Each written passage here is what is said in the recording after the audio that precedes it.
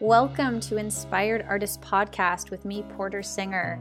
I'm speaking with Butchin today, who is someone that I met at my first summer solstice in New Mexico. We're going to talk about a lot of things, and I'm going to describe them coming shortly. But first, I want to remind you that it is really helpful in creating this podcast for y'all to rate the podcast and to leave comments, because that drives up awareness about the podcast and tells the podcast algorithms that people are interested.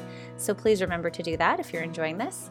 So Butchin and I discussed so many things. It was like catching up with an old friend because we hadn't spoken in a long time, especially not since everything that's happened in the Kundalini Yoga world. And she, decided to take her own path a few years ago, which I always really admired, but had never really talked to her about. And we're going to talk about her new job as a learning consultant for an online homeschool where she is in Canada, about, the universal mystical approach that she takes, how all of this that is going on in 2020, is part of this unveiling that's happening. And also I ask her towards the end, just how she is kind of processing and understanding this whole dynamic that's happening within the Kundalini Yoga world and how people are feeling about Yogi Bhajan and his teachings. So it was a really wonderful discussion, and let's get into it.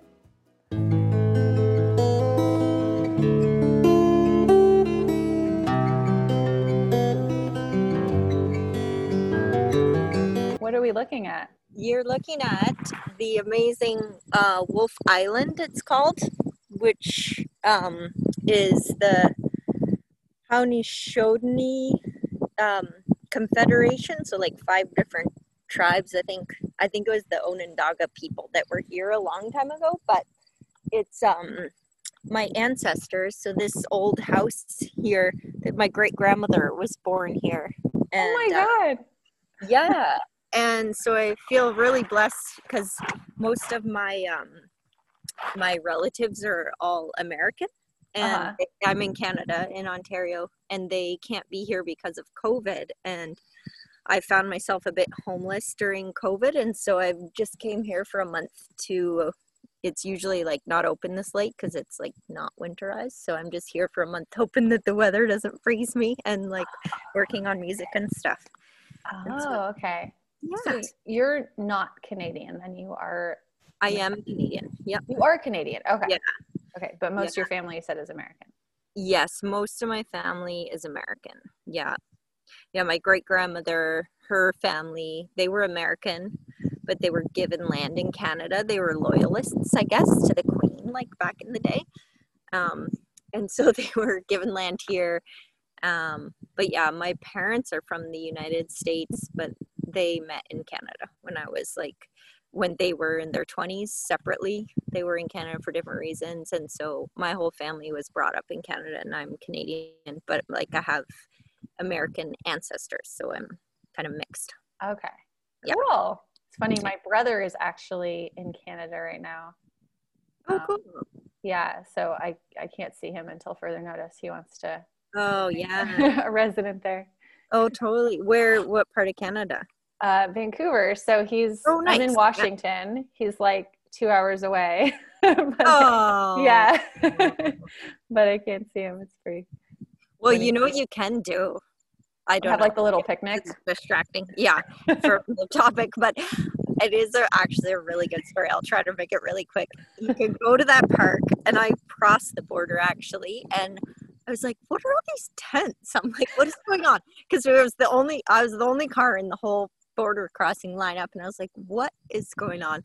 As these people, they get turned away, or they're like homeless, or they're kind of like refugees, sort of like they're staying there. And I asked the border guard, and they're people having sex. They're couples that are cross-border couples, and they are allowed to go visit for a day. And he's like, we just leave them alone, let their emotions run wild. And I was like, that's so cute. Oh my gosh, I love that. What's that called in conjugal visits? Yes, it's a conjugal visit. I guess you can have a whole day's worth of conjugal visiting. Oh my gosh, that's hilarious. Very romantic and sweet. Yeah. That's kind of cool. I almost crossed the border by accident when we were staying in Blaine, Washington once. Oh, wow. And I was just like sort of wandering around. I didn't realize we were so close to the border. And I came back and they were like, oh yeah, if you had gone a little further, you know, Border Patrol would have come. Oh, hilarious. There's no signs. Like, yeah. People just it's have pretty to know. chill. It's pretty chill. Yeah. So you're in Washington. Cool. What's that? You're in Washington. Yeah. I moved here in December. Okay. I really like it. Oh, good. Yeah. Good. Yeah. Well, I feel like everything is new with you. Are we calling you Butchin or Madeline? You can call me Butchin still. Okay. I mean, either one, but I use both and I have for a long time, so nothing's really changed there. But most of like the musical world knows me as Butchin, and most people call me Butchin, but my family calls me Madeline, and I love Madeline and everything. It's all good. So when you release music, you still release it as Butchin? Yes. Yep. It's under Butchin Core. But I am definitely having contemplations about things now. With everything happening with 3HO. Whether I feel okay about doing that anymore, I'm not sure. So I'm kind of, I don't know yet. Yeah. I mean, I've always wanted to have another artist name for other art that I do, but it's, you know, as an artist, once your name's kind of out there, that's how people find you. And so I don't really know if it's worth the hassle, to be honest. And it's okay. Like, I can find peace in it all, but at the same time, yeah, I don't know if we want to talk about that now or not. But that's whatever you want to talk about. I mean, I don't have an agenda. I just thought it would be fun for people to hear what you're up to and get to know you in this way. That was my idea for the podcast in the beginning, because I would have these really cool conversations with, you know, other musicians at festivals or like, you know, backstage or whatever. And it's like, these are such great conversations, and it's not the kind of stuff that people will talk about between songs, you know. So I just felt like people would be interested in hearing it, and it seems like they are. So yeah, we can talk about whatever you want. I've been going through the name change kind of dilemma thing. Mine, I'm kind of over the idea of like people not being able to find me. I'm like, people will find me. Somebody told me that too, and I was like, yeah, people will find me. The thing that I'm about to release something under Sturgeon Carr because I have someone that I collaborate with, and I was like, you know, it's really not fair to you if I use my, you know, the name that nobody knows me as yet. Yes. Because you're collaborating with me because I have a following. So I'll use that name when I collaborate with you until, you know, until people start catching on. That's kind of what I'm doing. But yeah, it's a big decision. That's great. That's awesome. Yeah. It is a big decision. I mean, it is and it isn't. It's like, I've never made music with the intention of it being like how I made a living or how anything like that. And so in some sense it really doesn't matter, the thing of losing your reach because of your name changing and people basically not really finding your new music. But at the same time, I also feel the blessing of like it being able to find more people, and if that like umbrella and veins and avenues are all like open already, then it's sort of like allows it to flow more or something. Yeah. And you have two artist names anyway, right? Because you have like Butchin Carr and Butchin, or at least you did when I... By accident. Oh, okay. I wanted to just have it as Butchin, but then my other things, I don't know. It was just something in the process was Butchin Carr. So then I was like, I just have to make a choice here. Same thing of like just choosing something. And at that time, I think I chose that as a combination of, because for me, like the name means Princess of Promise. That was the literal translation that I got. and I really feel it in the full name, like Butch-N-Core, and it feels like my I want to say duty, but that's not the right word, but it's like this it's like being this mouthpiece of promise for the people. Mm-hmm. And somehow that the car part, like, put it in that place of like my role, sort of. And so I felt good about that. And then I also felt like then people, you know, that were looking through for music through yoga, they could more easily identify with that, versus Bachchan could get like much more lost because there's so many Bachchans and it's a whole nother world of music and genre and everything. So anyhow, yeah, but I do have releases under both, and yeah. It matters and it doesn't. Yeah. But it is a big choice, and I try not to like think about it too much, but it's a real thing, you know, and our names and yeah. But I did feel, because I've always released or not always, but I have released music very true to my heart and very in different genres and different ways. And for a while I was like, can this still be Butch-N-Core? Because it's not Kundalini yoga music, and it's not whatever. And I'm like, yes, this is me as the Princess of Promise. This is what I do. Like, and that feels more liberating, hopefully, to others as well, that it's like not about Kundalini yoga or anything, just soulful sounds and songs of the heart. And so I don't know, but yeah, I don't know what I will do next. Right now I'm just waiting. Yeah. Have you been recording? Because you said you've been using it as your little music hub, this ancestral home. Yeah. So I just got here, and my computer died as soon as I got here, so I'm on a borrowed laptop. Oh yeah, it does say my name. I was gonna say I'm probably under my cousin's name. But yeah, so I am I have my computer is filled with many albums in the works, and they've been in the works for many years. It's kind of like how I work. There's always lots, and like every day there's new songs, and I'm kind of sometimes like, go away, I need to deal with all the other ones.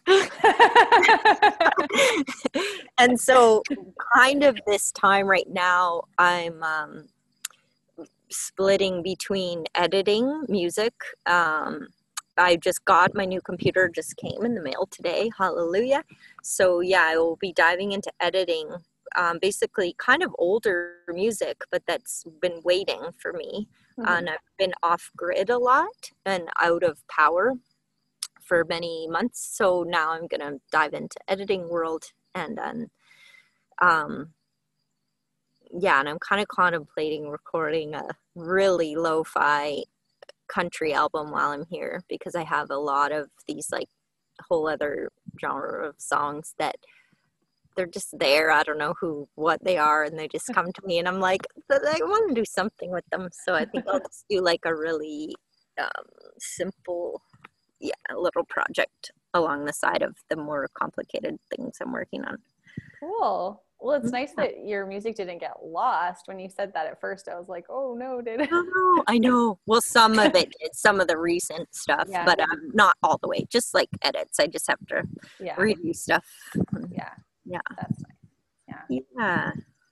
Yeah. I lost my phone last year, like right after we went on this trip. I went on this big European trip, and my phone and I lost everything on my phone. I was like, well, I guess I didn't need it. But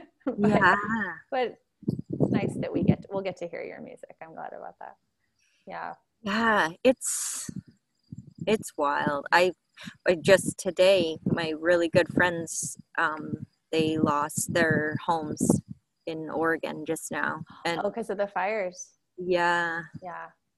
And like stuff like that, right? It's like, oof. Yeah.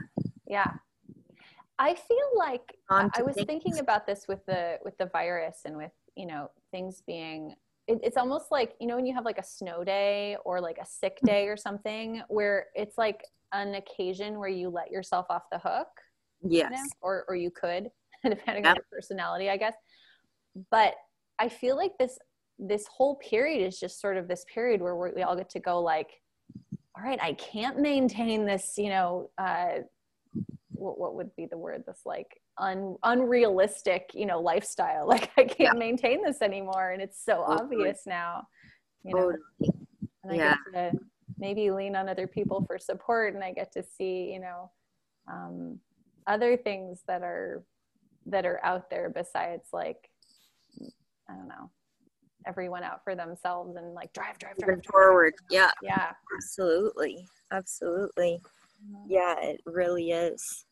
And seeing that part of ourselves, like, I'm curious what you're like, but I don't know. I can't help it. And like I said, I wish I could turn it off sometimes, but like as a whatever, whoever I am, there's like constant flow of creativity that has like a forward momentum to it, and like this drive and desire to get out into the world and to be shared, and it's like these things, and I feel responsible for that energy, and I like want to caretake it and put it out into the world, and I'm driven by it.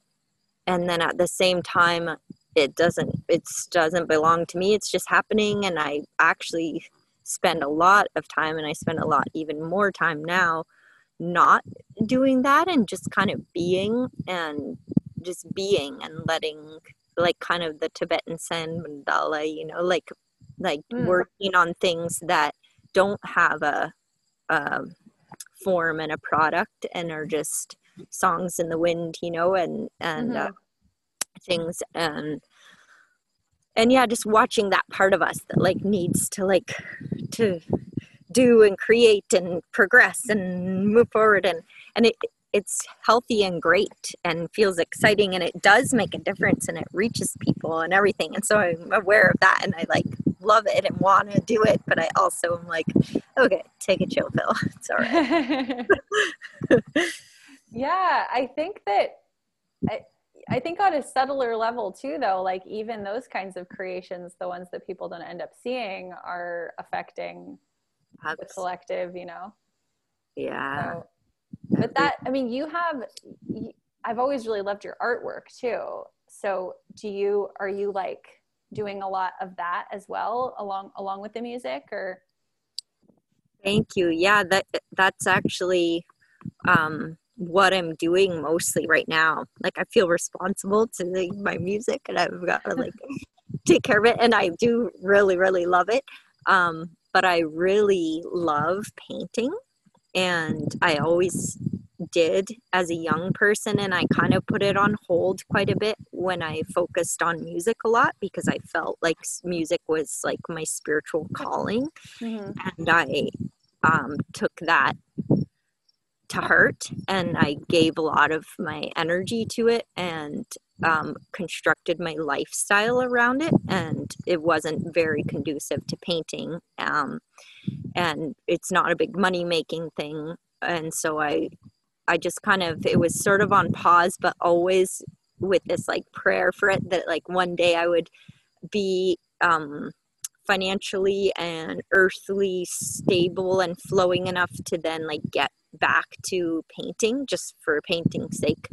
And I'm starting to get there, and I'm like starting to paint more, and it feels so good. Like that's actually mostly what I'm doing here is painting, and then I work online also with teenagers, like as a teacher kind of consultant person. And yeah, and so I'm kind of merging between those things of like work wise, of like painting and music, and working with young people. And yeah, I just love painting very much, and I want to do more and more of it. And I'm really the plan for this year was to find and like build and start my art and music studio in my like simple, humble home situation, but it's not quite there yet with everything happening.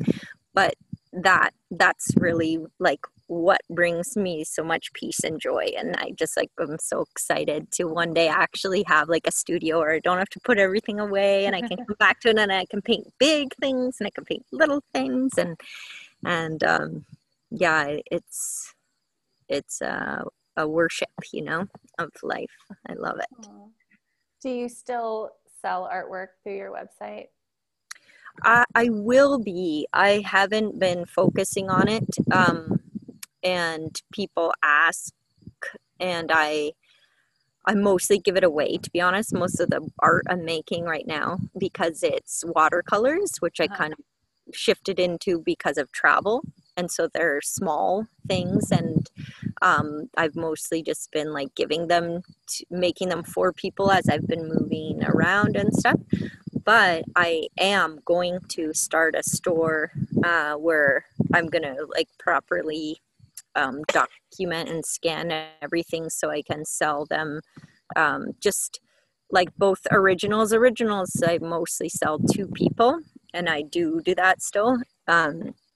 But also online I want to sell just like prints and cards and simple things, and just like in an easy way, like through where they can print on demand, so I don't have to have all the stock. Like I used to do that and have stock of all this stuff, but it's just hard, and like traveling around and everything. And so I'll just kind of join with one of those online stores where people can buy whatever they want to, if they want. Yeah.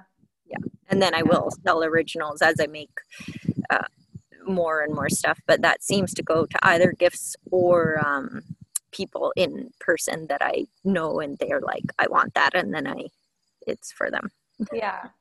Yeah. I think so I ended up with this, the cover of Joni Mitchell's first album, you know, Song to a Seagull. Mm-hmm. And I think she gave that away to somebody, and they ended up auctioning it. My dad bought it for like a couple $100 at some auction. And I'm just thinking about it because it's so amazing, and I'm sure that this will happen to you because your paintings are just gorgeous. But I ended up being able to sell this thing for an absurd amount of money considering what my dad bought it for. It wasn't that I wanted to get rid of it, but I felt like I had enjoyed it enough. Yeah. And I was getting a divorce, and it was like the reason that I was able to, to do it. Like, what a gift.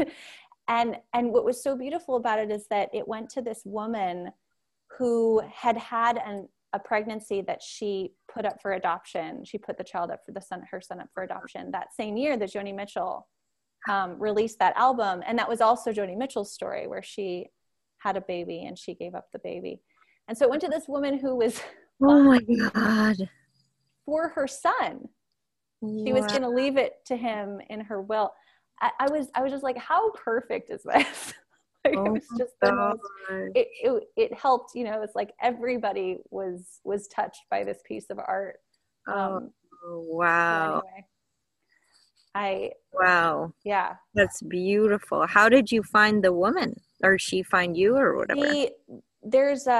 So Joni Mitchell, I don't think has an official website. The JoniMitchell.com is run by someone else.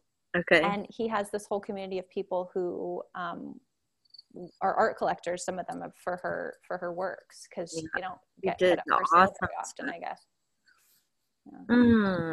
Yeah. Wow. Yeah. That's a beautiful story. I love it. Yeah. Yeah. Well, I hope that'd be kind of, it's very beautiful.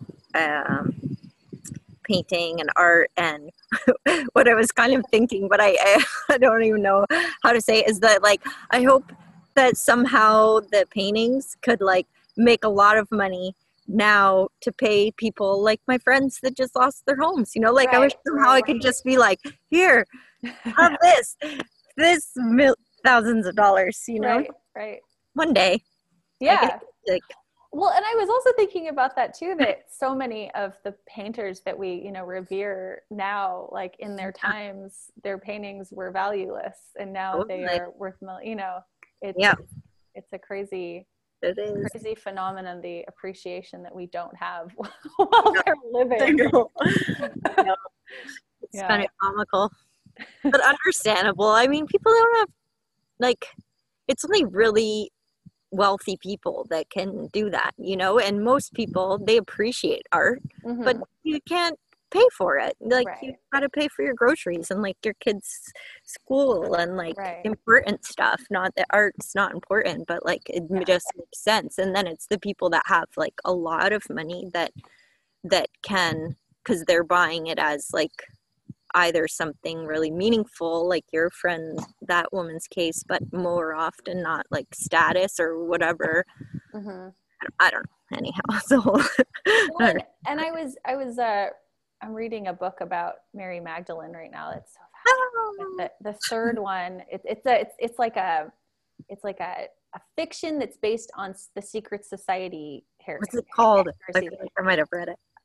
So the first one's The Expected One. Yeah.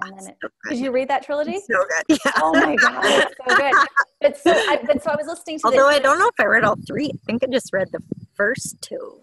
Oh, okay. So the last one's called The Poet Prince, and that's what I'm on. And it's about the Medici. But anyway, they were huge patrons of the arts, I guess. Yeah. And I was thinking about that, how like people who had a ton of money, and it might have been for status reasons, or they might have had some other reasons, but they would, they commissioned all these amazing arts, but like other people got to enjoy them. It wasn't just necessarily for their like private collections. Yeah, that's true. It'd be really cool if people did that. I know. And some do, it's absolutely, some people totally do. Yeah. Yeah. Yeah. I'm so curious about your work with teenagers. How did you get into doing that? Oh, well, so to be honest, as a musician, as I'm sure you know, it's a challenging path. Especially financially, and also, I mean, I don't know how like personal to get on this. I'm like, I want to talk to you about your divorce. Oh my God! But like, I think I probably said it already, so you can feel free to. Well, as a single woman, yeah, it's also very challenging. Period, but definitely to make a living as an artist is a whole journey, and so. I'm very committed to that path, and I was like, I need to do something else for money so that I can really be true to my prayer and my heart of my art and not start to get into the like, what do I have to do to make money situation.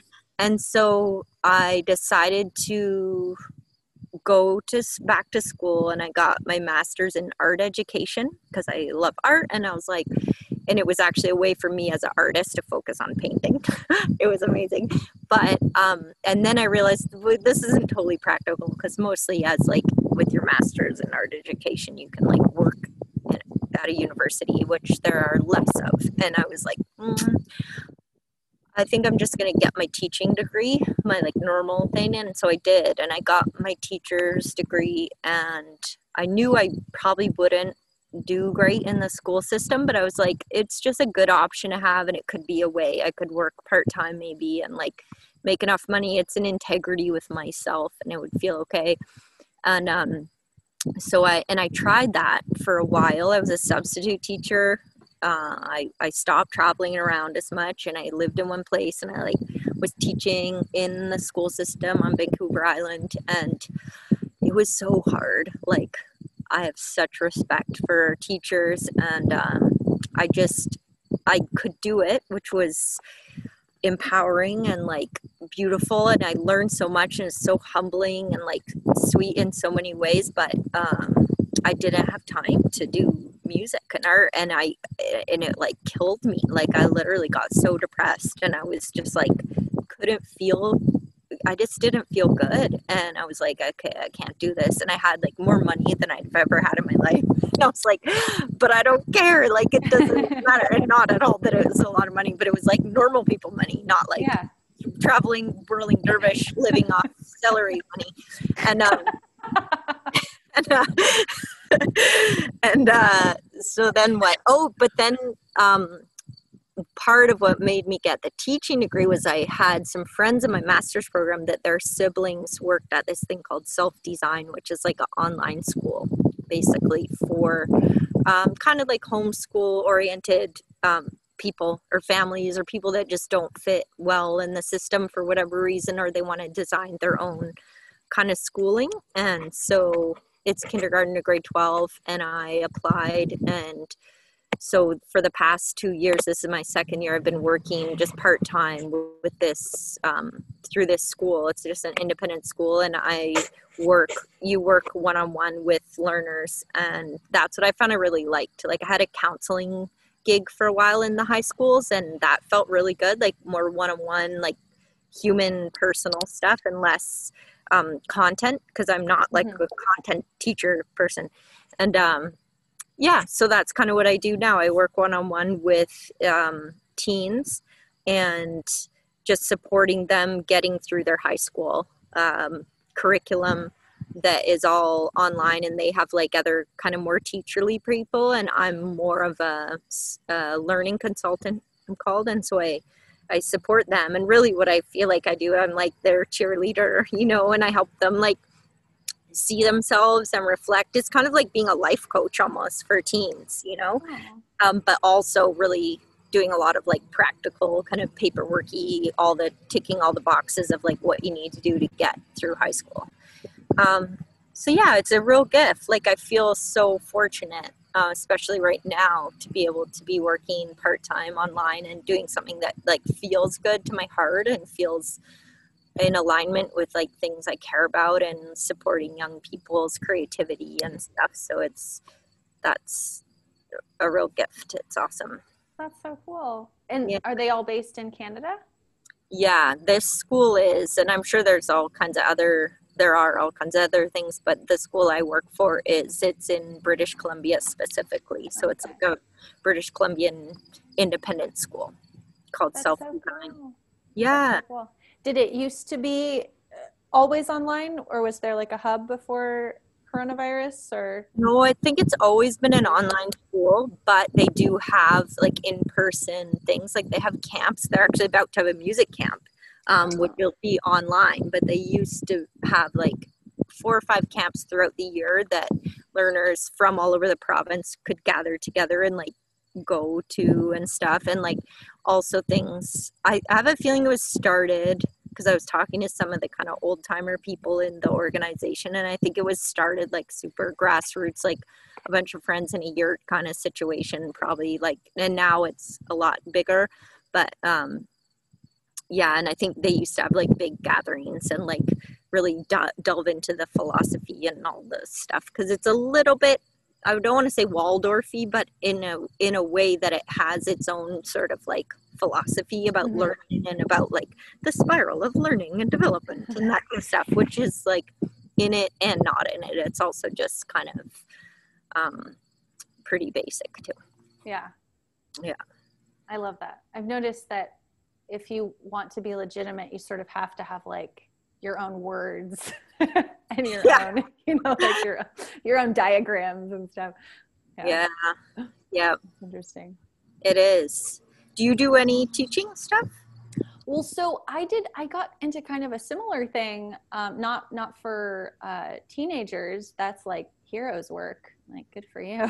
I barely survived being a teenager. Yeah. No, I got into coaching.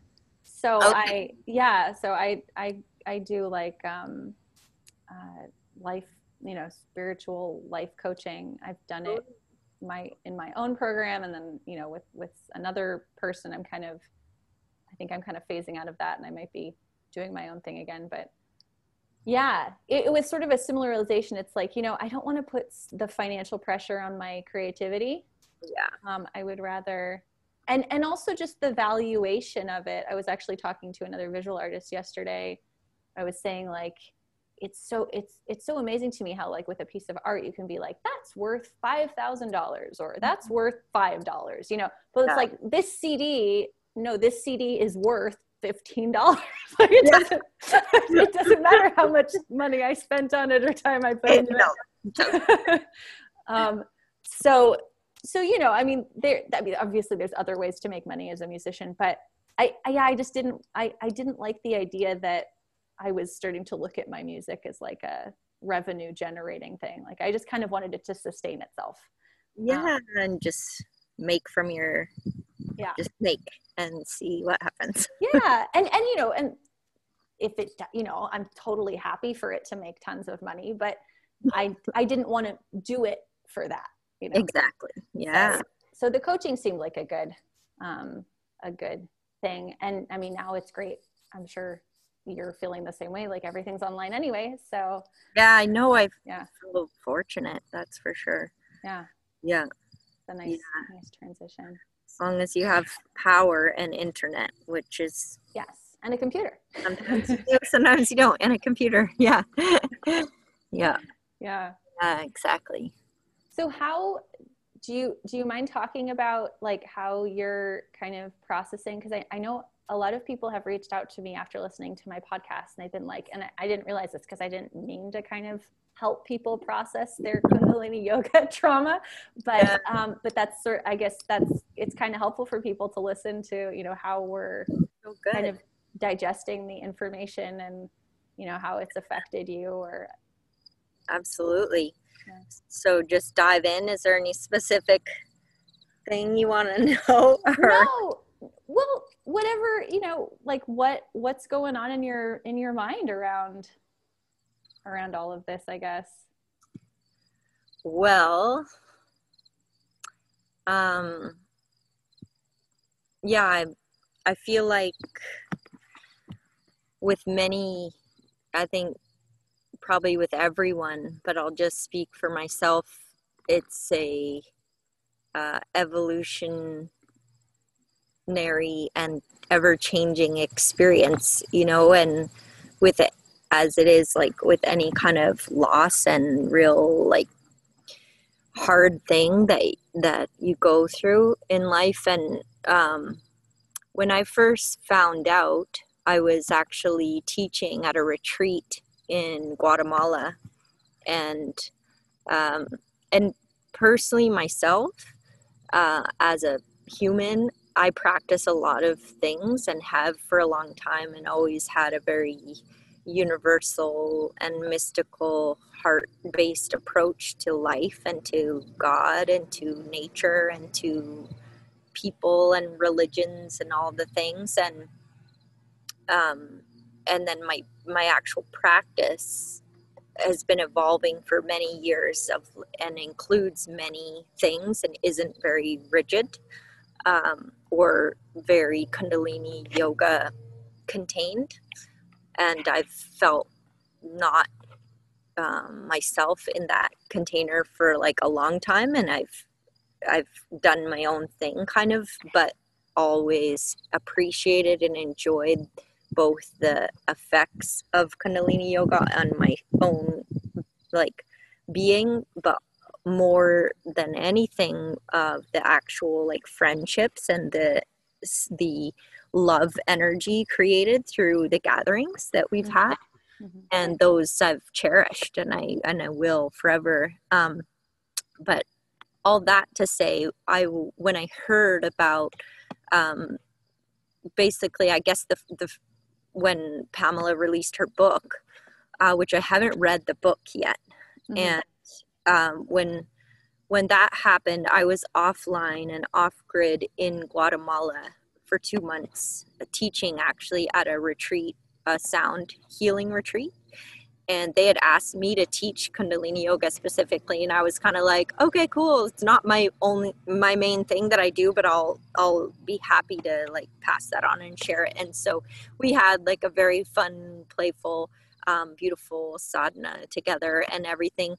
And when the news kind of came out, I and us were in such a like universal divine space of practicing like many practices from many traditions and many sounds and sacred music, as well as like working with cacao from the earth and like many things. And so when it happened, at first I was like, you know, it didn't affect my experience of the yoga itself at first, I was like, I was not surprised because I'd always figured there was something weird going on. But I was also, and I also never had Yogi Bhajan as like a guru or like a person that I worshiped or like whatever. So that part was like kind of not that intense at first. And I right away told the people I was with, like, this is happening in our community, and all of these stories are coming out of sexual abuse and of power abuse and the financial abuse and all kinds of things coming out. And these are people just starting Kundalini yoga for their first time, you know, and I was like, I want you to know about this. And really, like, the whole time already, it was like just about their experience and everything as an experiment. Like, I feel like that's what we are as yogis, you know, we're like experimenting with everything and seeing what it does. And so at first I was just kind of like, okay, and then I'll deal with this when I get back into the internet, because I wasn't able to like really read stuff. It was just kind of the internal feeling, and I was like, this is just a purification, like it is on the entire planet, of all of the shit that's been going on and the imbalance with the masculine and the feminine energy of the planet and how we don't understand it still. And we've basically been raping the earth and raping all this stuff, and all about all the religions and like the divine feminine. And this is part of that unveiling and part of that healing and part of that coming to terms within all of our structures and all of our institutions and all of our belief systems. And it's part of our purification and learning curve, was like how I first felt about it. And so I was very actually happy kind of that it was all coming out, but very sad for the people involved, but like happy that we're going to let go of all the false things that are not true and are keeping people away from their power and from their innate perfection and beauty and everything. And also just within the yoga, like in our community, kind of clearing things like the phoenix, you know. But then when I got online and I started to read the actual stories, then it was like a whole nother level. And then I couldn't as neutrally relate to the practices themselves anymore. Like, I started to practice and I just felt like gross and like angry and upset and like yucky and not sure. Like, I was like, let me just experiment. Like, can I still chant Om Namo Gurudev Namo and like feel okay? And I still do. I'm experimenting with it all. And what do I want to say? I guess different things, but two things that I want to make sure I not forget is talking about like the actual essence of our relationship with tools, with spiritual tools, and what that is, and then the how do we deal with what's happened that's wrong on the earth. And I've always been confused since I've been a little kid of like, what is evil on the earth? And like, how can anything be evil if everything's God and everything's divine? And like, I would think about like people making really powerful, horrible decisions in the world that affected a lot of people. This is like as a young person, and thinking about like politicians, let's say, as a most specific example. And I was like, how can they sleep at night? And what is happening? Like, what's happening inside of them? Because they're God. And everything is God. And everything is one. And so there's not really an evil. And it's like this confusing thing. And I still grapple with it. And with Yogi Bhajan as an example, it's like, but that's not okay. Like, regardless of whether...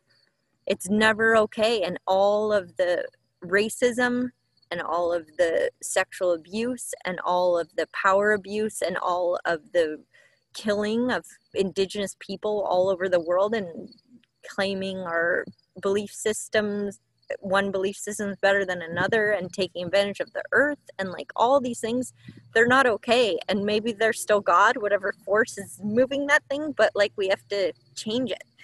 And so how do we have like that consciousness of oneness and compassion and kindness, yet like change the course of how we evolve and like stop doing the shit that is hurting us and that is hurting each other and that is living off the false thing that one person is better than another or one gender is better than another and able to take advantage of someone. And I don't know, because I do have compassion. It's like easy, I think, in some ways for people to fall into weird power things and things that they go into, but it's never an excuse. And like the same when like we have a lot of trauma in our background, it can be very understandable why we behave in certain ways, but it's never an excuse. Still, it's still not okay. And so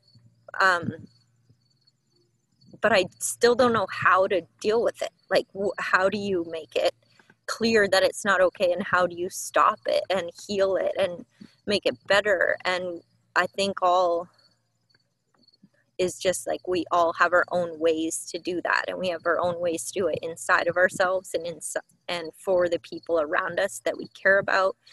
And like for some people, the world at large, like that's their main calling, you know, to like really do some big moves and stuff. But yeah, it's a really big, it's a challenging dance to like have the discernment and strength and warrior like spirit to like stop things, and then also have the like oneness and the harmoniousness and the kindness and the healing, and not like anger and judgment and everything. And the reality though is that they're all okay, and there's many layers. And so I guess personally I'm finding I'm going through many layers, and I'm just like letting it be like that. And I just feel a lot of compassion. And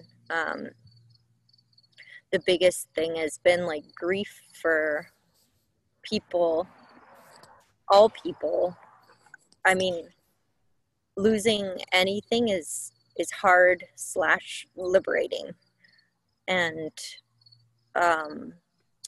losing your faith in like a spiritual, anything that gave you comfort before, to have that betrayal and like that become not something you can reach to anymore for a source of solace and like wholeness, is very sad. It's very sad. And so I feel really sad for us as a community, for individuals within that community in the different ways they were involved personally or impersonally with things. And yeah, it's sad. I'm sad solstices, like those are some of the highest, most beautiful moments of my life have been at solstices, you know. And yeah, it's you know, and it's also not uncommon. It's happened in almost every, in its own ways, in every spiritual tradition, and it's insane. And so that's the part I'm excited about. I'm like, well, we better be freaking figuring out something new, you know. But it's like, whew, yeah. So I don't know. I love what you said too about the essence of our relationship. I take notes. The essence of our relationship with spiritual tools. I mean, I think that just speaks volumes in terms of what you just said. Like, yes, it's lovely to have something that you can lean to for comfort and solace. At the same time, it's illusory. Yeah. And when it's taken away, you find out you're all you're left with anyway. So you better get comfy in that. Yeah, totally. You know? Totally. Yeah. Totally. And that's what is exciting. You know, it's exciting, and And I have been guided for a long time to think about that. It was actually when my mom died. That's what first made me like, am I like kind of needing to have all these practices and all this stuff to like be okay? And are they just another form of like escaping the suffering of being a human, you know? And then started to practice a lot more the acceptance of our suffering and the acceptance of what is, and less like trying to transform the energy and like everything. And it's like a whole mixture of all of that. And I just, yeah, it's scary for all of us, I think, in our own ways, not to have anything to hold on to, and to have like things become very opposite of what you think they are, is a very disorienting experience. But at the same time, it's very unifying and liberating, because it really shows us exactly what you said, that all you have is you know, and all we have is us and this. And you know, when I go down that route, sometimes I'm like, I don't even need to do anything. Like, really kind of any practice. And then I'm like, well, what do I want to do though? Like, what do I like doing? And that's what I do. Like, and that's what I have done for a long time. And you kind of, it's like learning what things bring us joy, you know, but then it's having the awareness, because anything can become like a ritual or become a habit, and some things are good to have as habits and good to have as rituals. And I don't know, it's something I think a lot about, and I don't like think a lot about it, but I experiment with. And but sound, as a sound person, and you, hello little one. I've been muting. They keep coming in and out.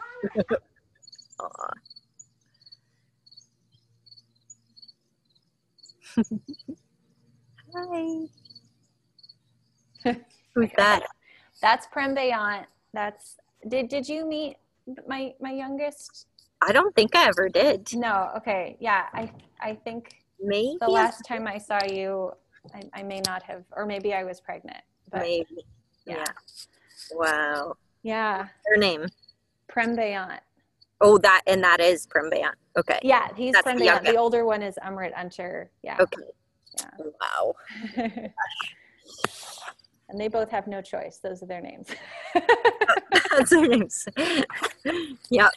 Yeah. Oh.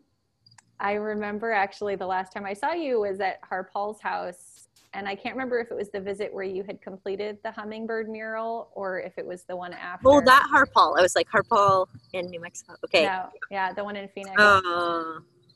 And I remember you saying something about how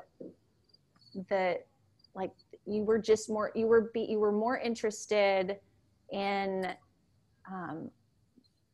I can't remember the exact words, but something like you were interested in the divine feminine, that there wasn't a lot of like femininity in Sikhism and I remembered it was interesting. I remembered like knowing what you were talking about and feeling that too, but like I just hadn't gotten what I needed to, I think, from that experience yet. And I was like, you know, surely there must be, you know, something like, because I remember one of the catchphrases, or like the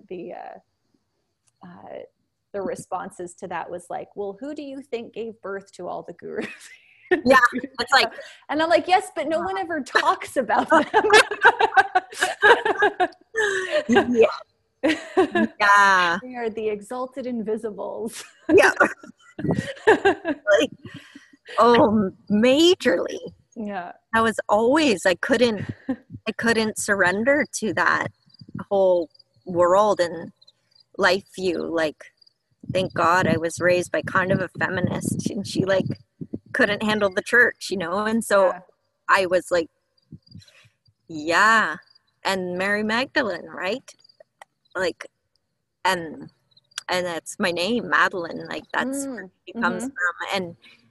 yeah, that's what's happening. One of the many things, but that's an essential thing that I feel is happening right now is um, we're being asked to look at the way of, however you want to call it, but like the she and the nature, you know, and the mother and the feminine energy. And yeah, and that's like, for me, brings so much. I'm never turned away. You know, when I relate to the divine as feminine, I'm like, why don't I do that all the time? And then I'm like, everything's always all right.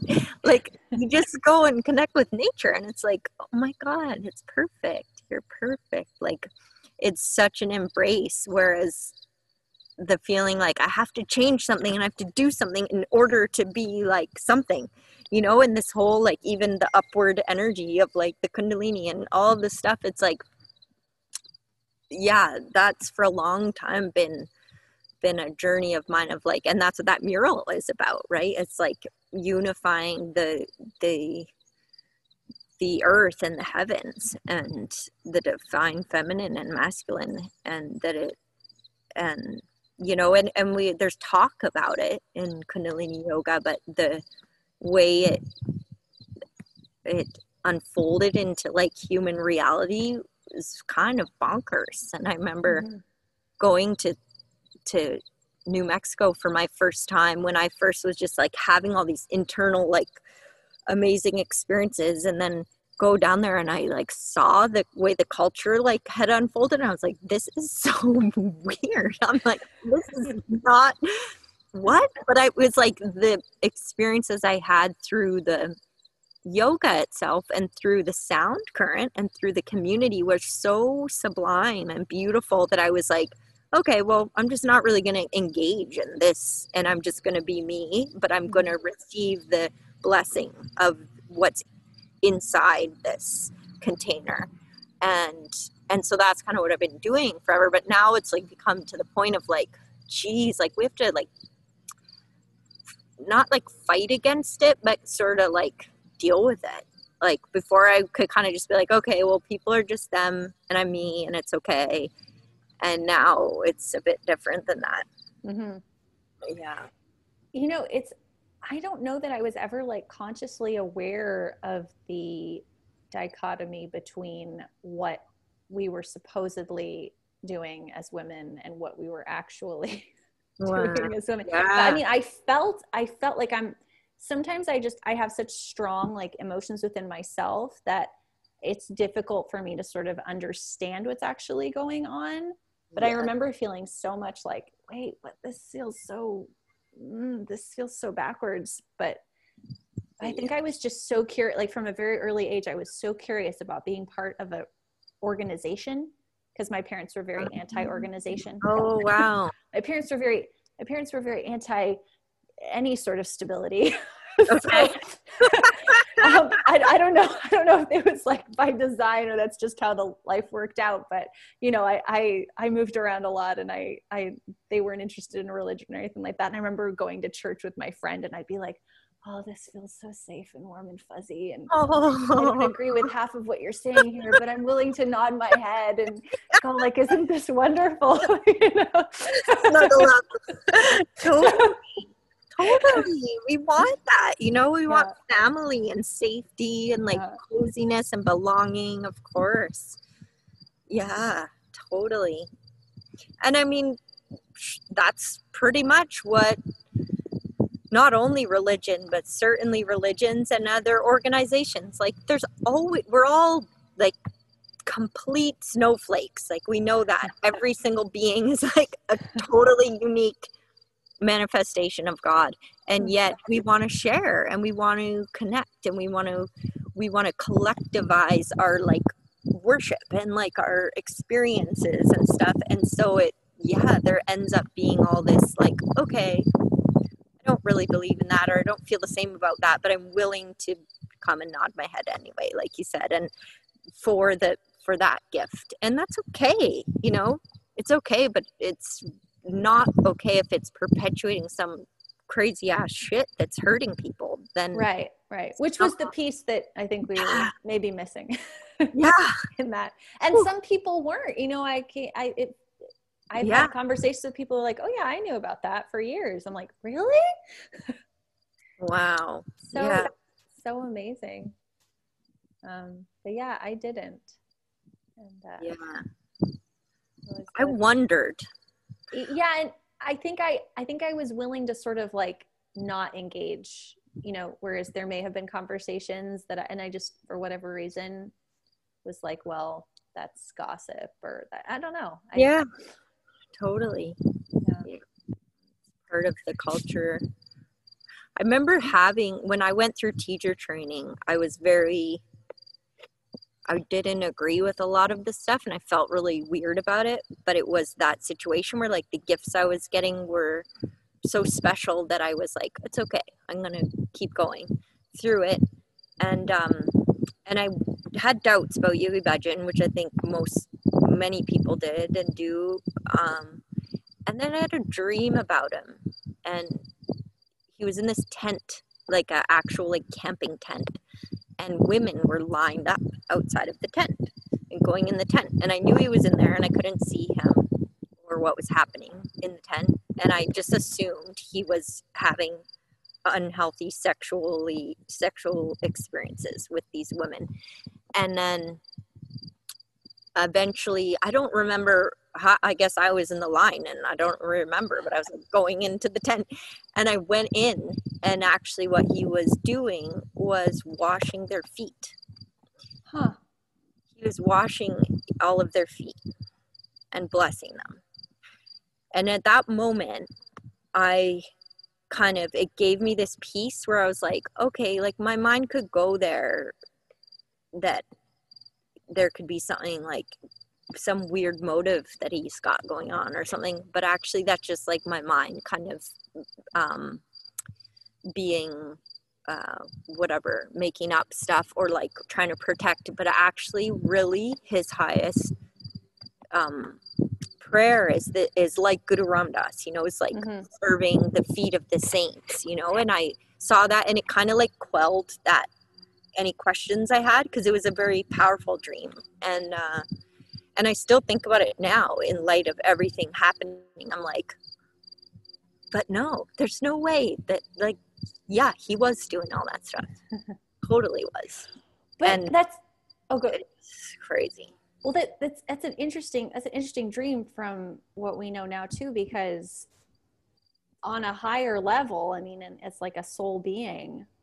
That's every soul's motive, right? I mean, even if they're committing atrocities, they're pushing people to go through experiences that totally.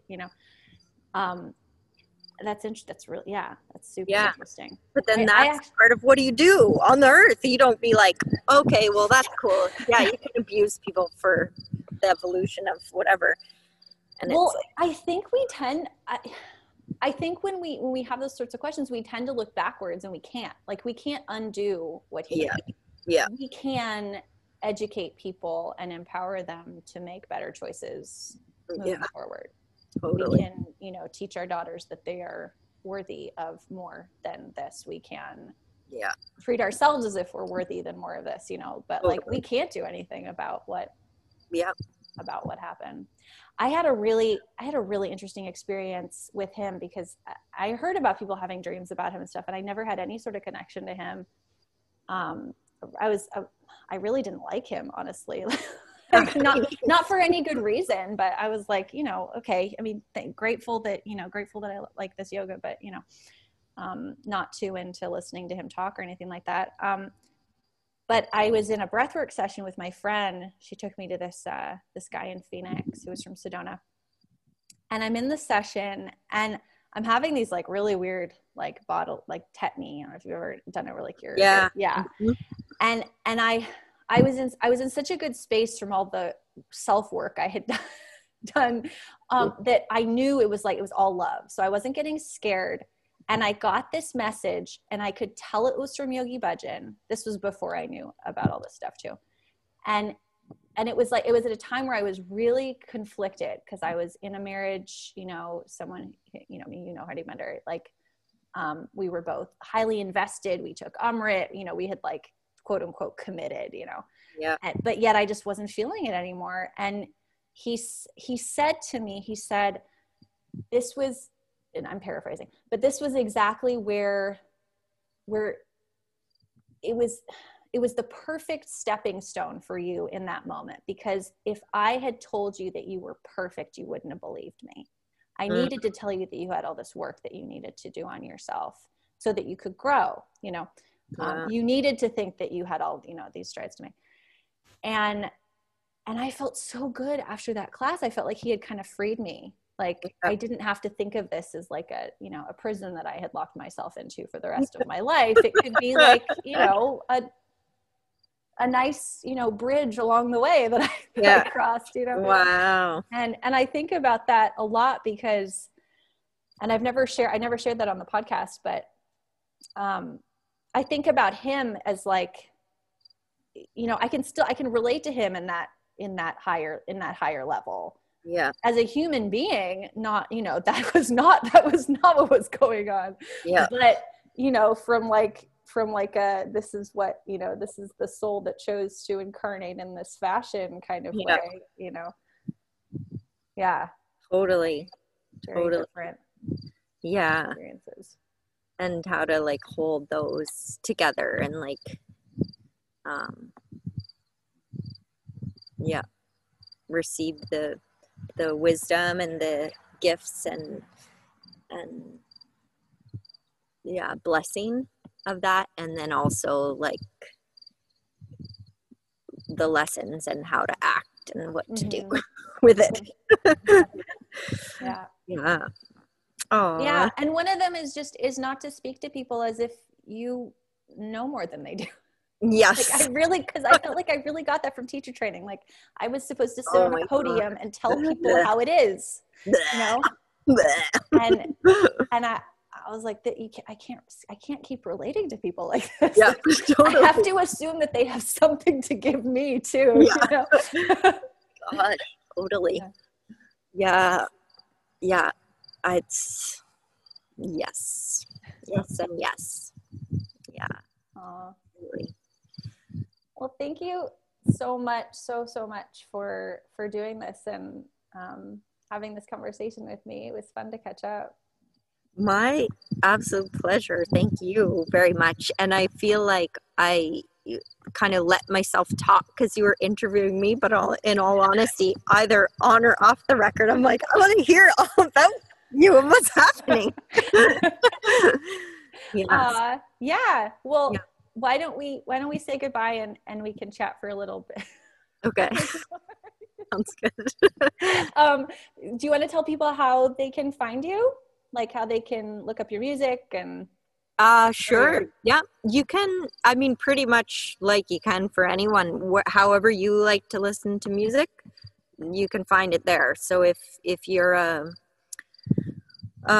online streamer like Spotify, Apple Music and all that stuff, just go to Bachchan Kaur, so with a space in between, and then my website, you can buy or listen to my music on bachchanmusic.com, and then also like art and music and all of that stuff is kind of a longer one, but humanbeing.com, but spelled with HUEMANBEING. Okay, I'll have those in the cool. Description box. Yeah.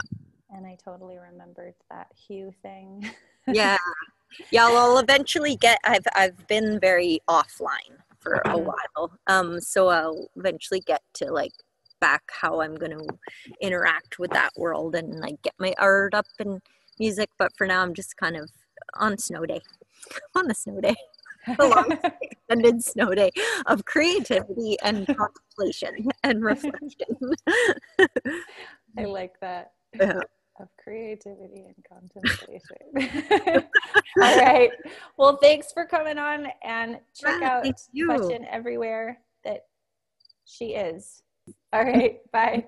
Bye. Thank you for listening to our podcast, Inspired Artists. Please remember to subscribe and rate the podcast wherever you're listening. It helps other people find it. Thanks.